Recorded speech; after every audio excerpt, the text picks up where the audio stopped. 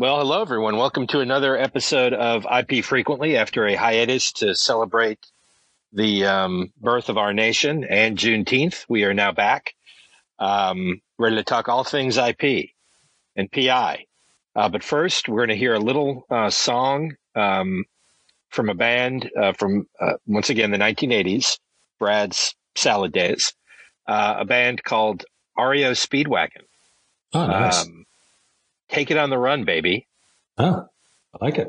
Heard it from a friend who heard it from a friend who heard it from another. You've been messing around.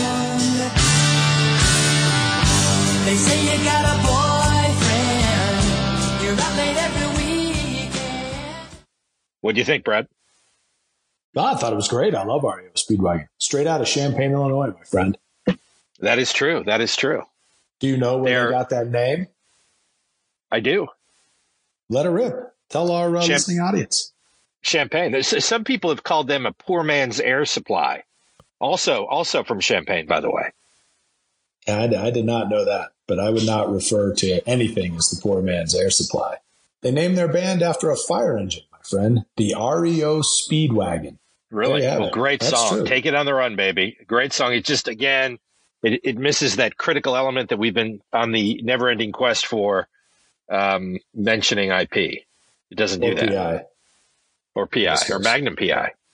You know, it's interesting. I had my my fine brother-in-law ask me my advice on growing, whether he should grow a mustache. And I told him only if it looked like this. And then I pulled up a picture of one Thomas Ignatius Selleck from the mid-1980s in his Hawaiian shirt. And I said, if you can look like this, you wear a mustache. If you can't, don't bother. You know what? I was going to ask you which of your brothers-in-law, but now that you've told the full story, it just doesn't matter. None of them are going to be able to pull off Tom Selleck in the mid-1980s. No, and as you know, there is a fine line between Tom Selleck and Lee Horsley, right? But there's a reason Lee Horsley never took off, and Tom Selleck is, to this day, the sexiest man alive. Agreed. On all counts, I guess. Yeah. Well, there you go. That's a TKO. So here we are back in front of a live studio audience who are practicing social distancing, wearing their masks and face guards and masks, gloves. Some appear to be in full body condoms, so that's always good. Once again, all of them have their patents for Brad to sign after the show, and he'll be doing that out back by the stage door. So wait in line. And again, he's practicing social distancing, as you can see, but he's fresh off his chief family trip around the country, this great nation of ours, driving state to state, checking in on relatives, friends, and foes. So, Brad, before we get to weather and traffic together on the 8s, how did that all go? You know what, buddy? It went fine. It was, not always a good time. I mean, we did put 2,000 miles on a rental car. So, that's going to bring adventures of its own. But by and large, the trip went well. We did get to see many friends, many family members, the occasional foe. But, that just adds a little variety, which is, after all, the spice of life. I will tell you that the eastern seaboard and Midwestern portions of this country are effing hot. Hot, yeah. My friend. Yeah, very hot and humid. And I tip my cap to those who have adapted themselves to living in those places. Brutal, just brutal. Yeah, well, it's summer, so it's a little bit warmer now than in the winter. I imagine that's true. That's true. It's true in most places. So that's good. Actually. That's good. We get to raise a pint or a freezy or a spritzer on the 4th of July. So that was nice. Enjoyed That day went off without much controversy. So we always appreciate that. Get to see some great fireworks all across the eastern sky. Enjoyed that.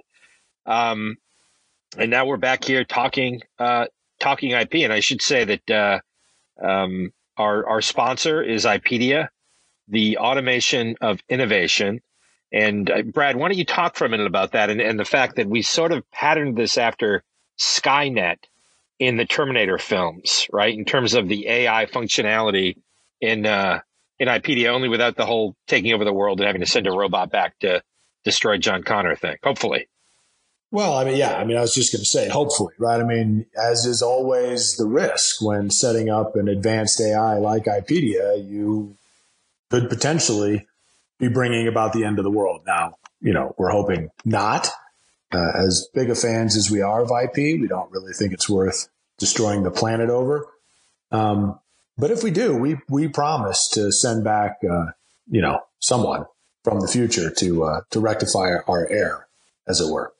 Maybe if we sent Patrick back in time with a couple of select bright response assets, he could talk some sense into younger Brad and David and perhaps turn the whole IPedia taking over the world and crushing it with an authoritarian reign that hasn't been seen since the mid 20th century, or last week, in certain parts of the country. Maybe he could talk some sense into us. I mean, it sort of dovetails with our great award-winning segment, Time Machine. But at the same time, what would a younger Brad say? Say like 2 weeks ago, Patrick approached you with a bright response patent and said, look, I'm future Patrick, obviously looking the same as he does now, but you've got to rejigger the code in IPedia to prevent it from taking over the civilized world. Yeah, but I think you got two problems with that scenario. One, 2 weeks, the ship has sailed, my friend. I mean, 2 weeks ago, IPedia was as powerful and as dominant in the IP space as it remains today. So we're going to have to send Patrick a little deeper back down the time tunnel, if you will, than 2 weeks ago. And secondly, the bright response patents, we've tried that with Patrick. He toted those around years ago at this point, right into an actual courthouse. And that went south, poorly from your and my perspective. So you're saying the wrong message, the wrong timing, and the wrong messenger, but otherwise it works. Yeah, I mean, I'm not hypercritical of the messenger. I mean, I think Patrick could, make a case as well as anyone. He wields a hefty mug. I think we both know that, one that catches one's attention. So perhaps not the wrong messenger, but yeah, we're going to have to go deeper in time and different set of patents, I think. And maybe he could come back in time with a 12-pack of truly hard seltzers, and then someone could just crush those. So that's something that could happen. Before or after the mustache? Yes, exactly. That's a trick question, my friend. That is on a number of different levels. Anyway, so what else is happening in the world of IP? What do you think about the whole COVID spike throughout the south of the U.S. and California? Well, I'm trying to figure out who's surprised by this, right? I mean, that's where I'm currently at. My investigation is focused on why anyone is surprised. I mean, I think we knew that COVID-19 was caused by a coronavirus. I think that was well documented.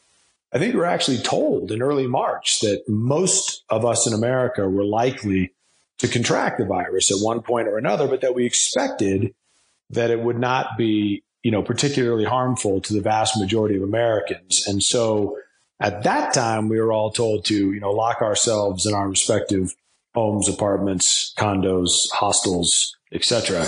Not because we were trying to avoid getting the virus. It was because we were trying to avoid getting it all at once, right? You might remember this whole flattening the curve message that we were being delivered. And so, like Americans do, and one of the reasons that I love this country as I do is we did it. We said, all right, our leadership is asking us to make a sacrifice. We'll lock ourselves indoors and we'll flatten this curve in favor of the folks that really need the hospital services that may come up short. And, once we've accomplished that goal, we'll be off to the races. Well, we did that. In fact, we did it remarkably well. And then we went back out of our houses, and lo and behold, the infectious disease infected people. Okay. I mean, I think that's what infectious diseases do. I think that's what we were told this one was going to do. So the real question, my friend, is, okay, everybody's getting it, but if the mortality rate is not increasing, then that's a win, right? For every person that gets it and doesn't die, that's a win. And if we see a huge spike in people getting it, but not a commensurate spike in the mortality rate or deaths, then we are winning. So, that's the part that I can't seem to figure out. I don't know why we're surprised, and I don't see why we're alarmed. But you know what? I haven't talked to Dr. Fauci in a bit. Maybe I'm missing the key point. Yeah, well, I think you're once again spot on as always, and it's nice to see that the governor of New York is taking a victory lap after killing all those seniors. So that's nice. Maybe it's a good time to go into the invention of the week. It's a new. I like it. It's a new feature. We'll identify an invention, and we'll identify an inventor, and then Brad will give you the full background on that invention, soup to nuts. Describe it in detail down to the drawings in said patent. So that's good. So the invention of the week. So the invention this week is ink. That was obviously invented by Ben Franklin. So, Brad, do you want to take that away? Well, sure. I mean, ink was one of Ben's greater inventions. I think we can all agree. We've seen it thrive in its particular usages since the time that Ben invented it. I mean, imagine if you didn't have ink, David. I mean, what would you put at the end of most companies' names, right? I mean, nothing. It wouldn't, right? I mean, you would just have nothing to put there, right? Because maybe you could put your ink. you could make your mark by putting your thumb on an ink pad and then just putting that there, right? I mean, that could still happen, correct? Yeah, but that's a completely different kind of ink. I mean, the ink we're talking about is INC period, that key to company naming. I believe it's short for something, but you can't. I thought we were talking about both kinds, but apparently not. Oh, I wasn't aware that Ben invented the writing and thumb stamping kind. But if he did, my hat's off to him as well. I mean, imagine that. He swept the ink category. Yeah, I mean, that's it. Once he got the I and the N, he basically owned it, right? He was basically squatting on that. Was his oyster. Yeah. Yeah. And he also invented certain types of oysters, now that you mention it. See, I didn't know that either. But I'm sure that he was at least inspired by the squid, right? Who not only produces ink, but also often will name themselves with an ink suffix, like giant squid, ink, etc. Exactly. Well, that's good, illuminating. And again, I encourage folks to write us and ask for future inventions of the week, and Brad will certainly expound and expand on them as much as he just did on the invention of ink by Ben Franklin.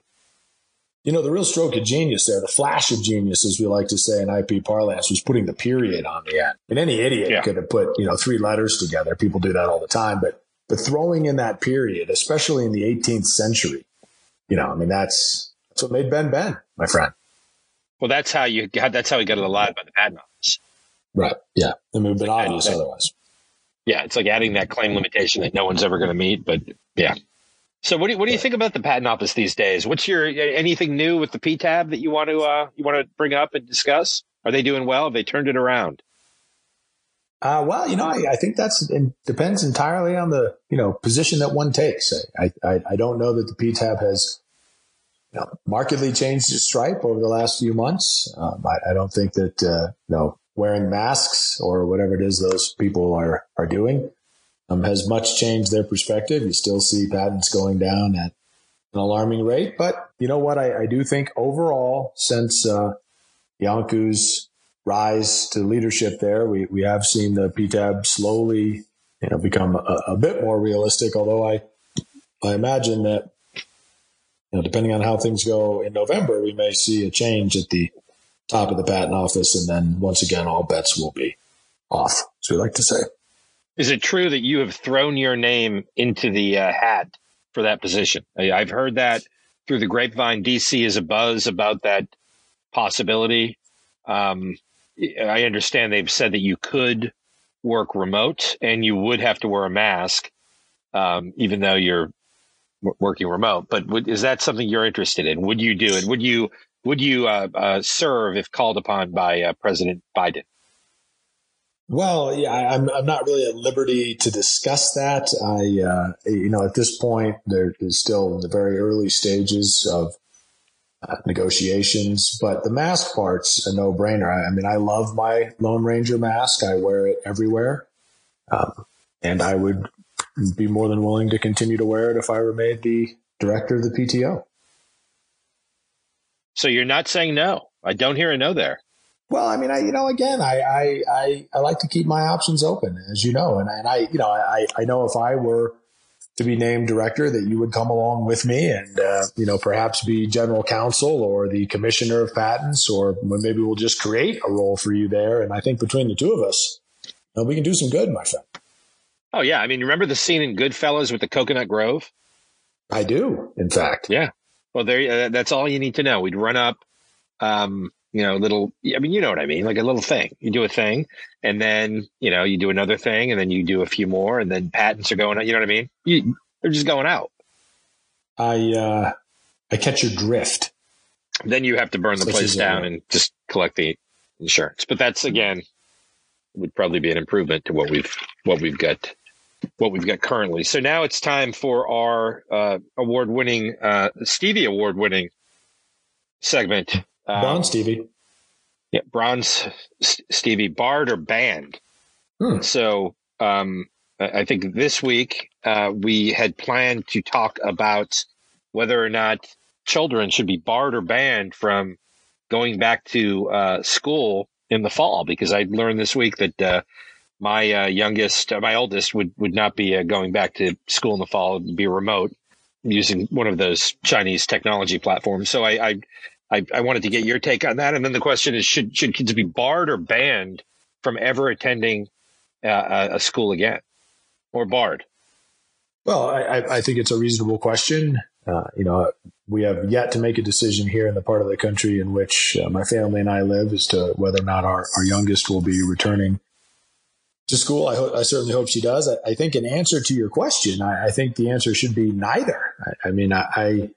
This is another one of those areas in which I'm investigating. I don't understand the, somewhat cognitive dissonance that's coming out of the, more left-leaning aspect of our nation, where we're simultaneously being told that if kids go back to school, we're essentially condemning all of them to a grisly death at the hands of a carnivorous coronavirus, while at the same time being told that if kids don't go back to school, that the underprivileged kids in that group will suffer mightily.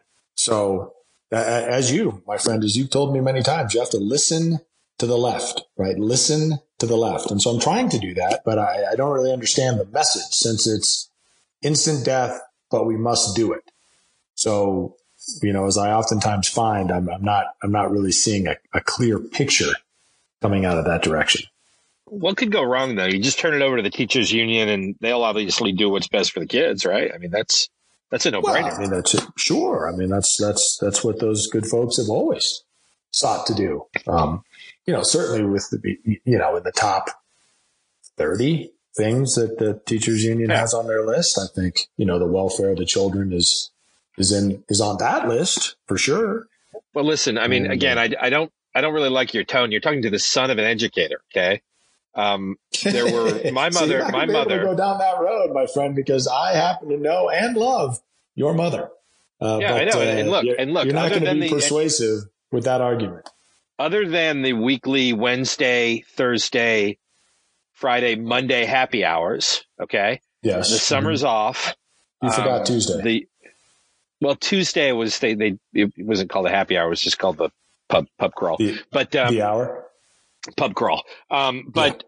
So other than those 5 days, in that way you didn't even know you were in the school, right? By the time you get to Friday, it was, you needed the weekend to recover. But other than that, and the fact that, you retire with full medical, dental, vision, and dental benefits, 85%. It's something like 80% of your pay for life. And she gets to gift that to me. Well, that would be great, but no. But I mean, it's like insane. But the kids were on that list at some point, at some point. Yeah. Well, and I mean, look, I mean, that's really all you can ask from those folks. I mean, to get the kids on there somewhere.